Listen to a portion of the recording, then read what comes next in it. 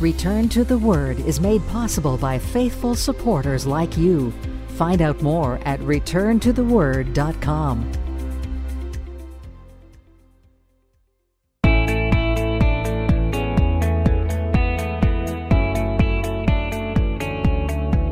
Welcome to another edition of Return to the Word Radio with Bible teacher Mark Fontecchio. Advancing the message of God's amazing grace through the teaching of God's Word. And now with today's message, here is our teacher. I like the story of Marie Brunner. Her husband was unemployed, so she supported their 3 young children by cleaning other people's homes. But even without a job, her husband managed to run up quite a number of parking tickets. And the bill was almost $5,000. That's a lot of parking tickets. Mr. Brunner kept the tickets a secret from his wife, but as the owner of the vehicle, she was the one responsible. Now, Maria, she couldn't pay the fine. She just simply could not. So unless her husband came up with the money, she would spend 3 months behind bars in her small town in Germany. But her reaction to this whole situation is what I like so much. She said, quote, "I've had enough of scraping a living for the family. And as long as I get food and a hot shower every day, I don't mind being sent to jail. I can finally get some rest and relaxation." And this lady, she actually meant it. Police tell us that when they went to arrest Maria, they said, quote, "She seemed really, really excited and happy to see us. And repeatedly, she thanked us for arresting her." While most people taken into custody hide their heads in shame, not Maria. She smiled and waved as she was driven off to jail. I like her style, but probably not the vacation you're looking for. But maybe you do find yourself this morning looking for that peace and quiet in your life. Maybe you find yourself looking for that joy. Well, I think the Apostle Paul found it, and he had a lot more going on than just some unpaid parking tickets. Because Paul had to learn that it is possible to live with joy even when life is very, very difficult. But this joy only comes when we learn to live for the gospel of the Lord Jesus Christ and the exaltation of Christ above everything else in life. Let's take a look. Join me in Philippians chapter 1, where Paul tells us, starting in verse 12, he says, "But I want you to know, brethren, that the things which happened to me have actually turned out for the furtherance of the gospel." Paul was a man whose life was radically changed by the gospel of Jesus Christ.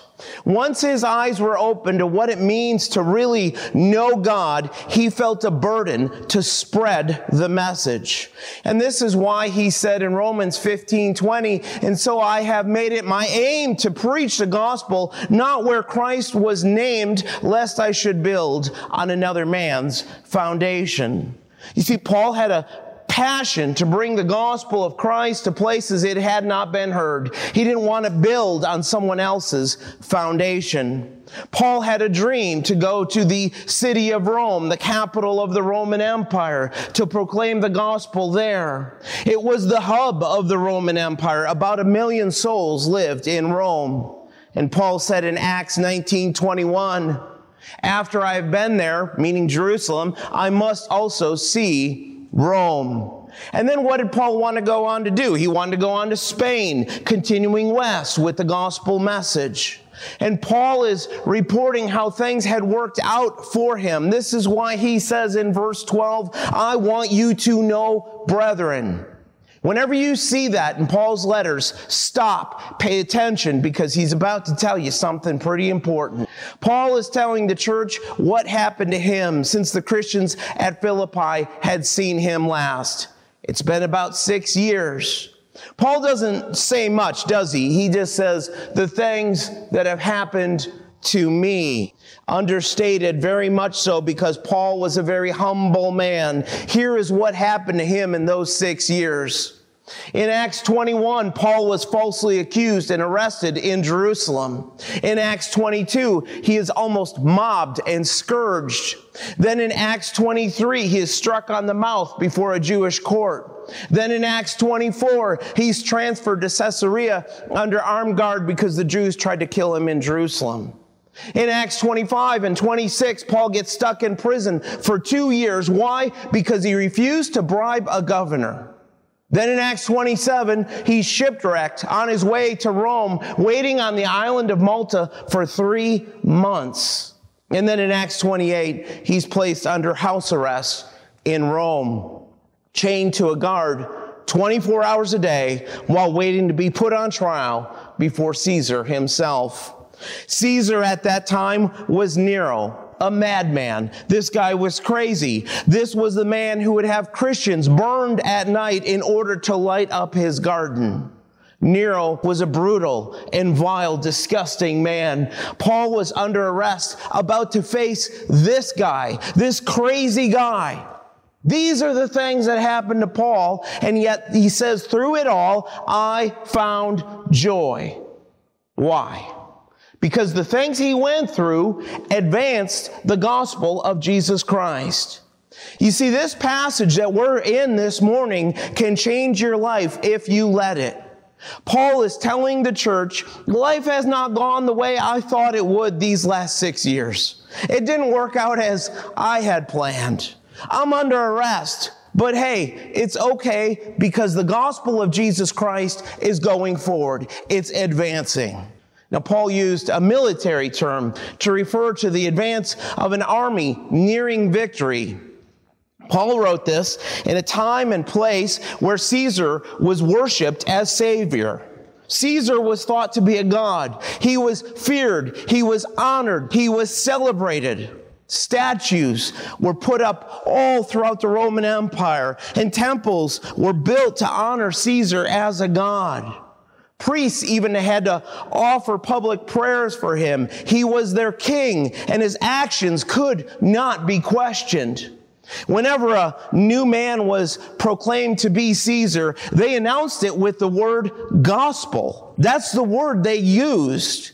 They would say, hear the gospel. Literally, hear the good news. Nero is now Caesar. He is king. He rules over the world.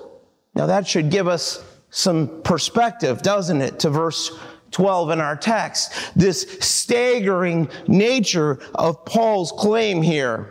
You see, Paul is under arrest by Nero's soldiers. Nero was thought to be a god, and Paul says, here I am in Rome under arrest, chained to a Roman soldier, and the gospel is advancing as I sit in this guy's prison.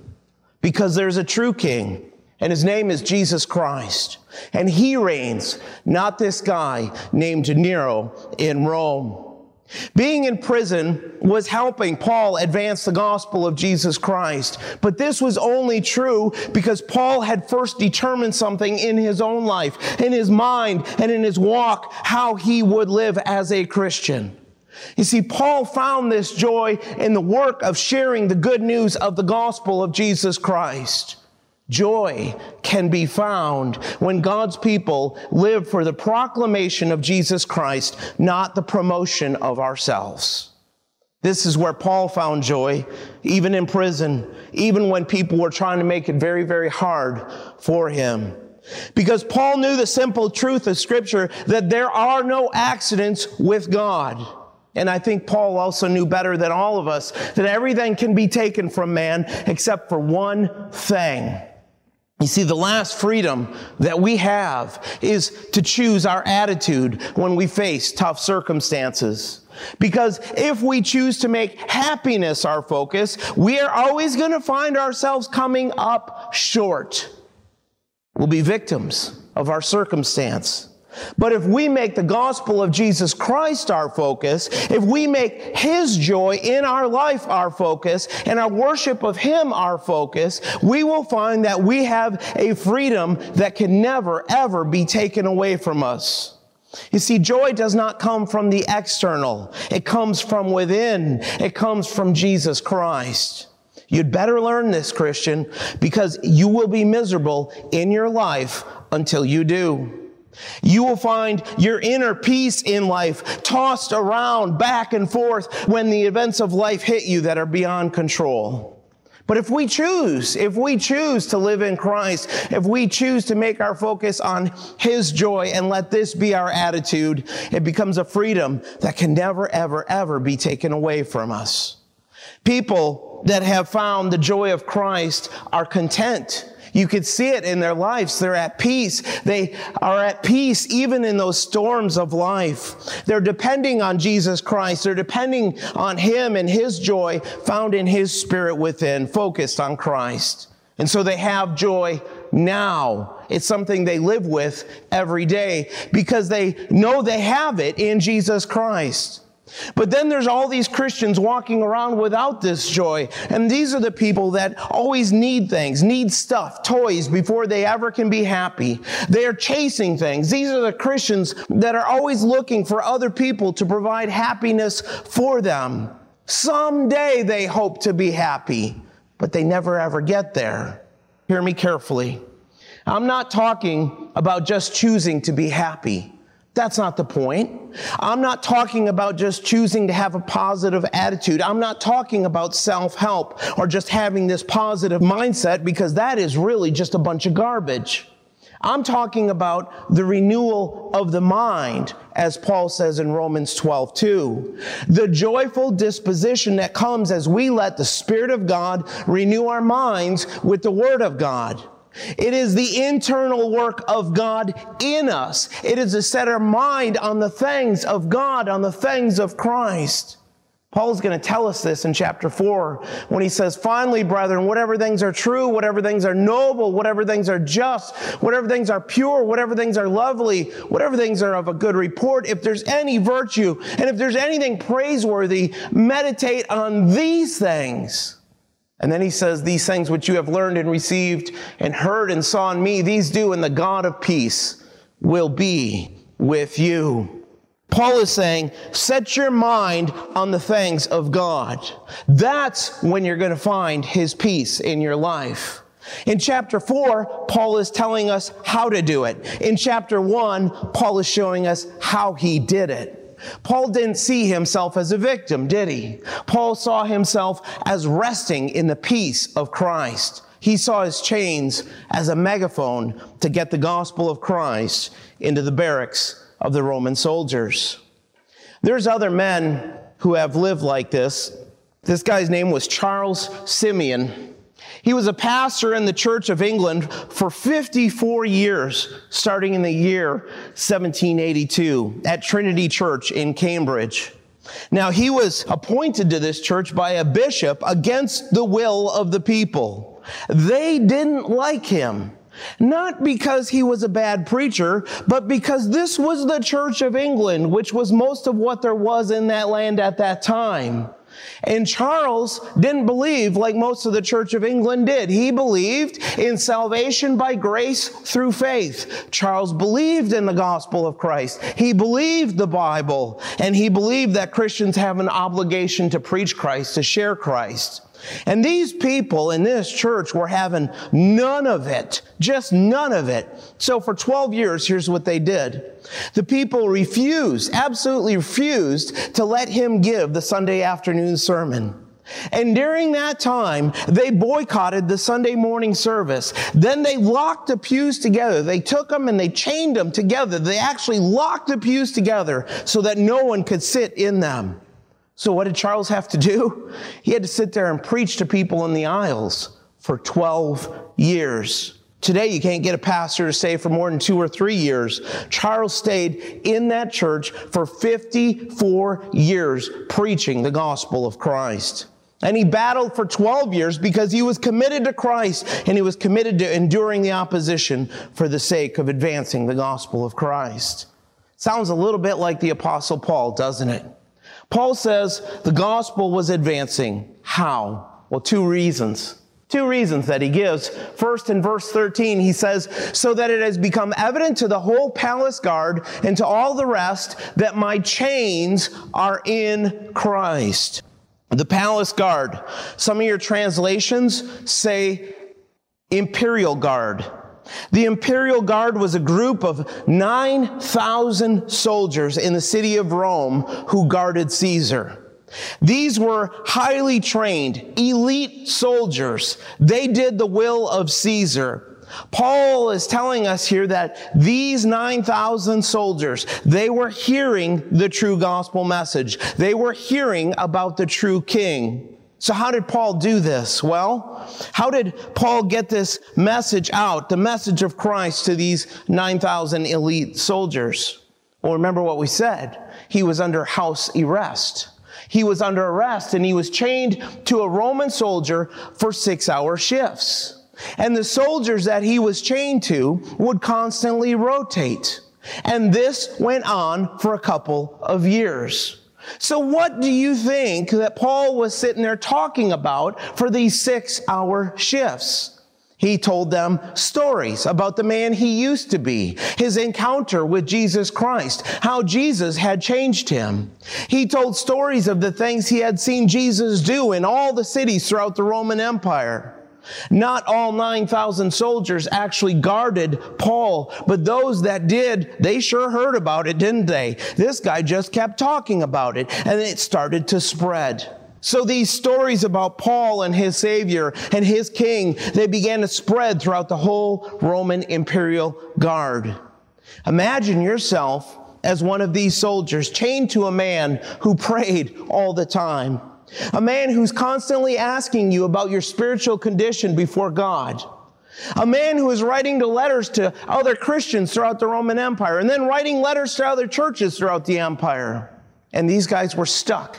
They were stuck listening to him. And they couldn't even beat him into silence because he was a Roman citizen.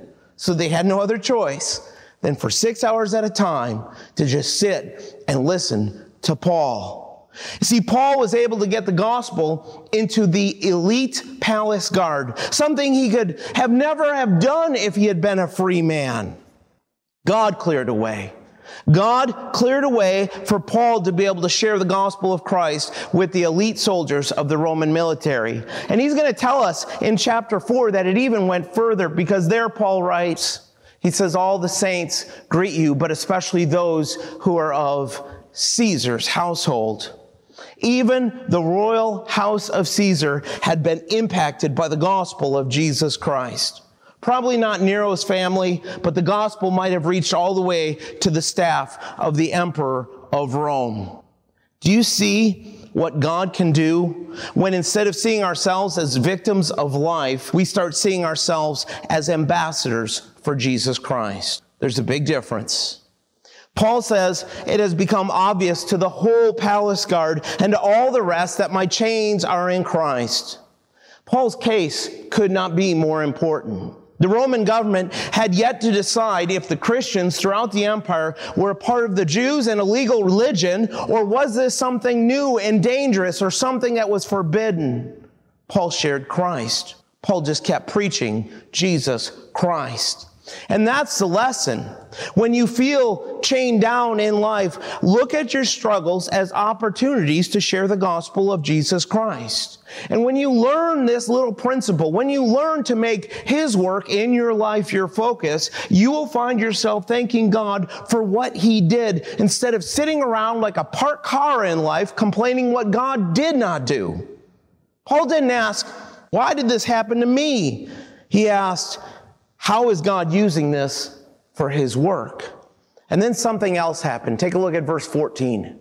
He says, and most of the brethren in the Lord, having become confident by my chains, are much more bold to speak the word without fear. Paul is giving the second reason the gospel is advancing. Persecution gives other Christians a backbone. This is why in different countries scattered throughout the world, if you look closely, you can see the history of men and women who rose up under persecution. South Korea comes to mind. In South Korea, there is a place called the Foreign Mission Cemetery. It isn't much. It isn't much at all. It was started all the way back in 1890. It was built to honor 145 missionaries who all died in their adopted country. Some of the gravestones there date back more than 100 years. Some faced persecution under the brutal rule of the Japanese. Others came there to care for orphans or translate the Bible into Korean. 2 women are buried there who went to Korea to start a young school for girls. And another came as a medical missionary, and she also developed Braille for the Korean language while establishing a school for the blind. Or then you have people like this guy, Samuel Moore. He gave medical treatment to a butcher deathly sick with typhoid fever. The butcher survived and became a Christian, only to find out that no church would admit him in, because in their culture, butchers and anyone who dealt with dead things were a part of that lowest social class. So Moore, he started a butcher's church for outcasts and social underdogs. Then in 1906, Samuel died of typhoid fever at the age of 46. See, if you study the lives of the men and women buried in this cemetery, you will find hardships that most of us are never ever going to have to face. Many of these missionaries lost their children buried in small graves beside them, but the fruit of their labor, it lives on. The fruit of their lives is so much more than just a small, worn-out cemetery in South Korea, because if you travel there, if you go to South Korea, you're going to find schools, libraries, hospitals, churches, dotting the landscape of the country, all started because of the work of Jesus Christ. Simply because people buried in this cemetery, they took the hardships they faced and they continued to double down. They preached Christ. Persecution gives other Christians a backbone, because people look and see someone stand up for Jesus Christ and say, hey, there's someone who is willing to stand up for what they believe. There's someone who believes it so much that he's going to choose to suffer for it. It's in his veins. People can tell. People can tell the difference, can't they? People can tell when they run into a Christian who really believes the Word of God and is not just going through the motions. So what do? They start waking up in their own life. They start stepping up. People will become stronger in their faith if they see you, Christian, stand up for Jesus Christ. And that is exactly what happened in Rome. Other Christians started to preach the gospel. They saw Paul in prison for the gospel, and this strengthened them. This emboldened them. Not just that Paul was in prison. That's not it. But how Paul responded when he was in prison, with joy, love, and still preaching Jesus Christ. Paul says most of the brethren found the confidence to speak the word of God without fear. It's the responsibility of every one of us. The Greek word for speak implies that the word of God had become a part of their everyday conversation. But some did have the wrong motives. Paul tells us this in verse 15. He says, some indeed preach Christ even from envy and strife, and some also from goodwill. Paul knew that some Christians do things for the wrong reasons. This is never going to change this side of glory.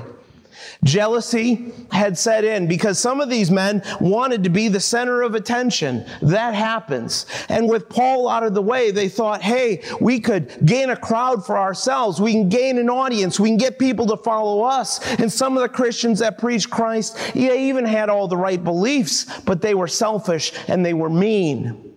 Christians like this still come around, wanting to be upstage, wanting to be in the spotlight, but they never volunteer to sweep the floor. God's never leading them to unclog a toilet or to shovel snow.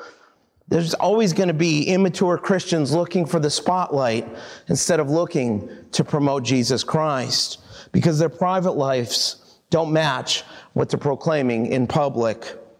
Paul tells us these men had a goal of getting people to follow them. Paul says, my goal's not that. My goal is to get you to follow Jesus Christ. Paul says, I'm not going to let it bother me, because a lot of people do have the right motive. The gospel of Jesus Christ is going out, and I'm excited about that. You see, other men were picking up the torch of the gospel and taking it to cities that Paul could not reach. Think of men like Timothy. Think of Luke. Think of John Mark. Here is what you notice with Paul if you study his life and his ministry. Paul lived free in Christ. You see, when he entered a city and proclaimed the gospel of Christ, things got turned upside down. There was riots at times. But if you look at his life, he would go into a city and be told he couldn't preach Jesus Christ. Otherwise, he'd be thrown into prison.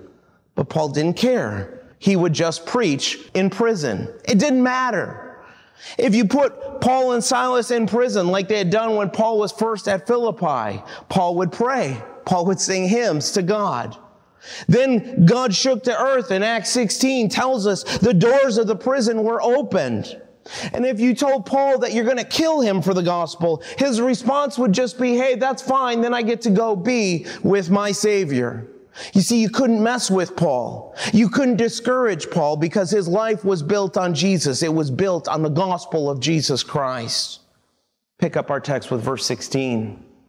It says, the former preached Christ from selfish ambition, not sincerely, supposing to add affliction to my chains, but the latter out of love, notice, knowing that I am appointed for the defense of the gospel. Now, some of the manuscripts, if you're following along in your own Bible, you're going to notice some things here. Some of the manuscripts, some of the translations reverse the order of these two verses. Selfish ambition. Here's what Paul is driving at. The word gives the picture of a politician trying to canvass. That's literally what it means, trying to canvass for people to follow them. See, these guys were looking out for themselves, promoting themselves at the expense of Paul. Paul took comfort that no matter the motives, Jesus Christ was preached. Meaning, he didn't have a problem with their message. These guys even preached the right doctrine. But there was a sin issue. Their character didn't match their identity in Christ. They were looking to stir up trouble, attack the messenger. And if they thought that Paul would be jealous of their success, they failed to consider the greatness of the man. Paul was not looking to promote himself, was he? He was looking to promote Jesus Christ. Now, some recognized that Paul was in prison for a purpose, for the gospel. Some recognized the call to preach in love. And let me just say this, that love for God, love for God's people, and love for the Word of God should be the motive of any man that ever steps into this pulpit here in this church. Notice some of the most important words in this entire passage. They are found in verse 17 where Paul says, knowing that I'm appointed for the defense of the gospel. Some translations have it in verse 16 and translate it, knowing that I'm put here for the defense of the gospel. Paul looked at his prison. He looks at the guards that are chained to him, and he says, I have been put here that there are no accidents with God. I think here's what Paul's discovered. That sometimes God has a greater plan for us than we have for ourselves. Being under arrest, awaiting trial. Most people would look at this and have a pity party. Most people would look at this and start to say, hey, I can't advance the gospel anymore. I'm under arrest. I'm chained to a Roman guard. But Paul had his plans, and God had greater plans than Paul had for himself in the city of Rome. You see, a lot of Christians are living like the 15-year-old girl who changed the 23rd Psalm. You know the 23rd Psalm. It's the most famous psalm in the Bible where the Bible says, the Lord is my shepherd. But here's what she wrote instead. She wrote, I have no shepherd. I need a shepherd. I'm caught in the desert. I'm thirsty and no one is telling me where to go. I'm lost and no one cares. I'm scared of evil because I'm alone. I'm the strongest thing in my life. There is no greater or more powerful being to comfort or protect me. I must be alone with my enemies with no one to help me. The cup of my life and my soul are empty and dry. I seek after goodness and mercy, but never find it. I have no home. Nothing is certain. That's a desperate picture, isn't it? But that's how a lot of Christians live. That's exactly how a lot of Christians live today. We live as though we have no shepherd, or that we are the shepherd, as if God is somehow not there. But for the redeemed in Christ, the Lord is our shepherd. Now, He's not going to give you everything you want. And life is not going to go how you planned it, because you're not God. He is. The Lord is our shepherd. He guides. He leads. He is sovereign. He is wise. And oh, He is good. He's sovereign. He has all of creation in His hand. Nothing is outside of His power. He's wise. He knows exactly what He's doing in your life. He's smarter than you or I, way smarter. And He's good. He loves you, Christian. He wants what is best for you. You guys know Isaiah 55, verses 8 and 9, where it says, "For my thoughts are not your thoughts, nor are your ways my ways, says the Lord. For as the heavens are higher than the earth, so are my ways higher than your ways, and my thoughts than your thoughts." You see, it boils down to this. Either we trust God day by day and His path, or we trust ourselves and our plans. Doesn't Paul tell us in Romans 8:28? And we know that all things work together for good to those who love God, to those who are the called according to His purpose. Now, this is a stunning truth of Scripture, isn't it? All things that happen to you and that you have done, God works together for good.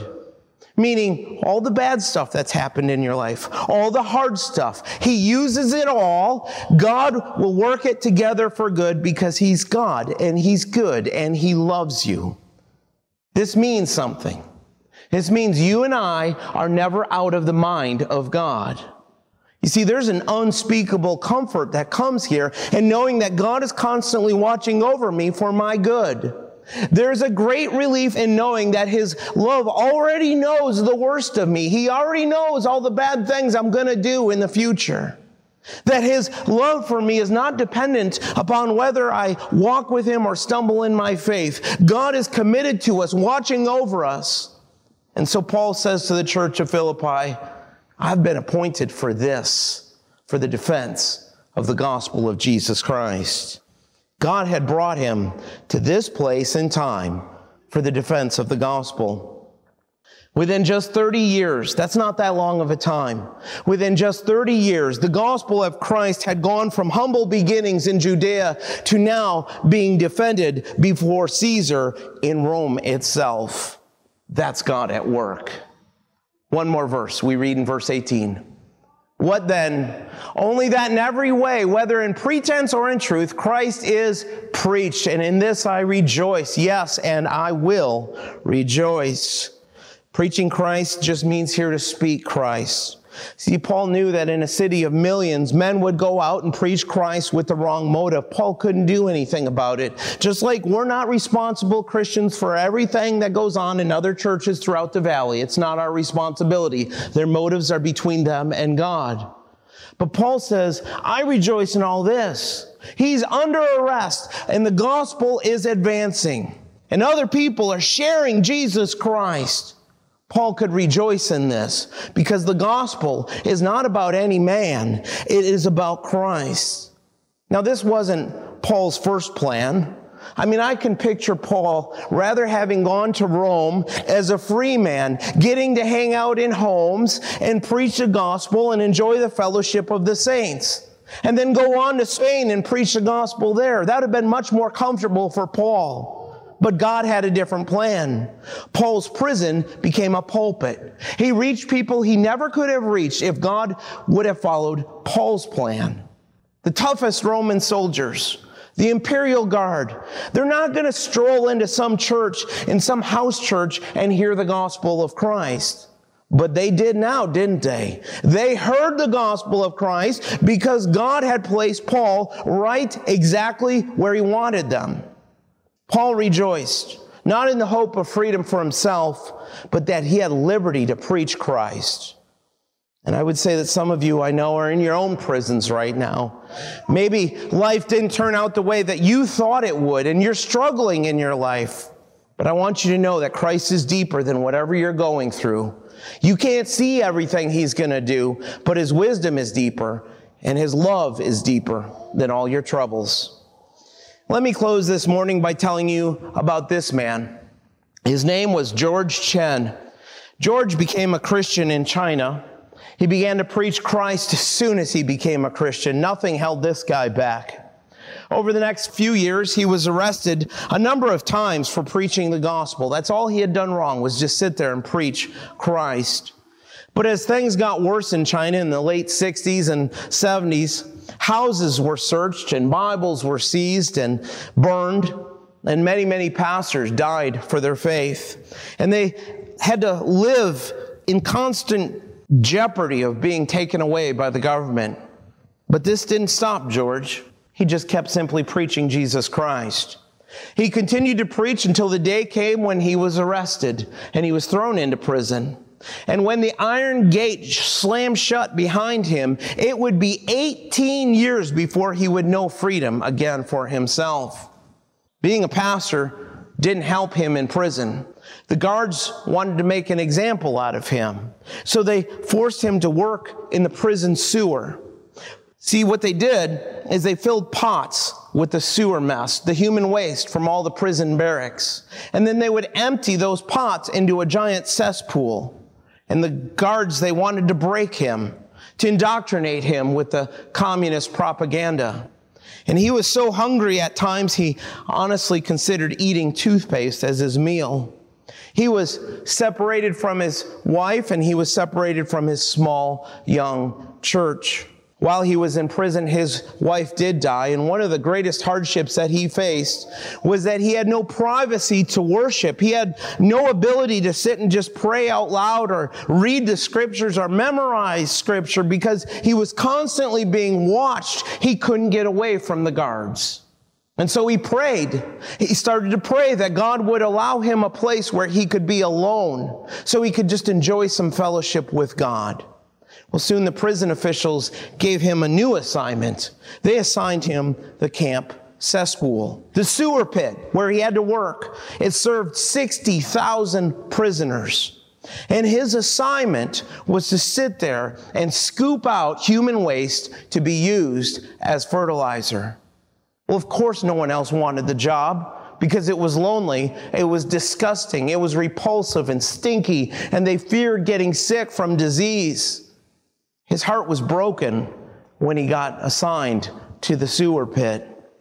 But day after day, working in this pit, he wondered if his prayers were heard.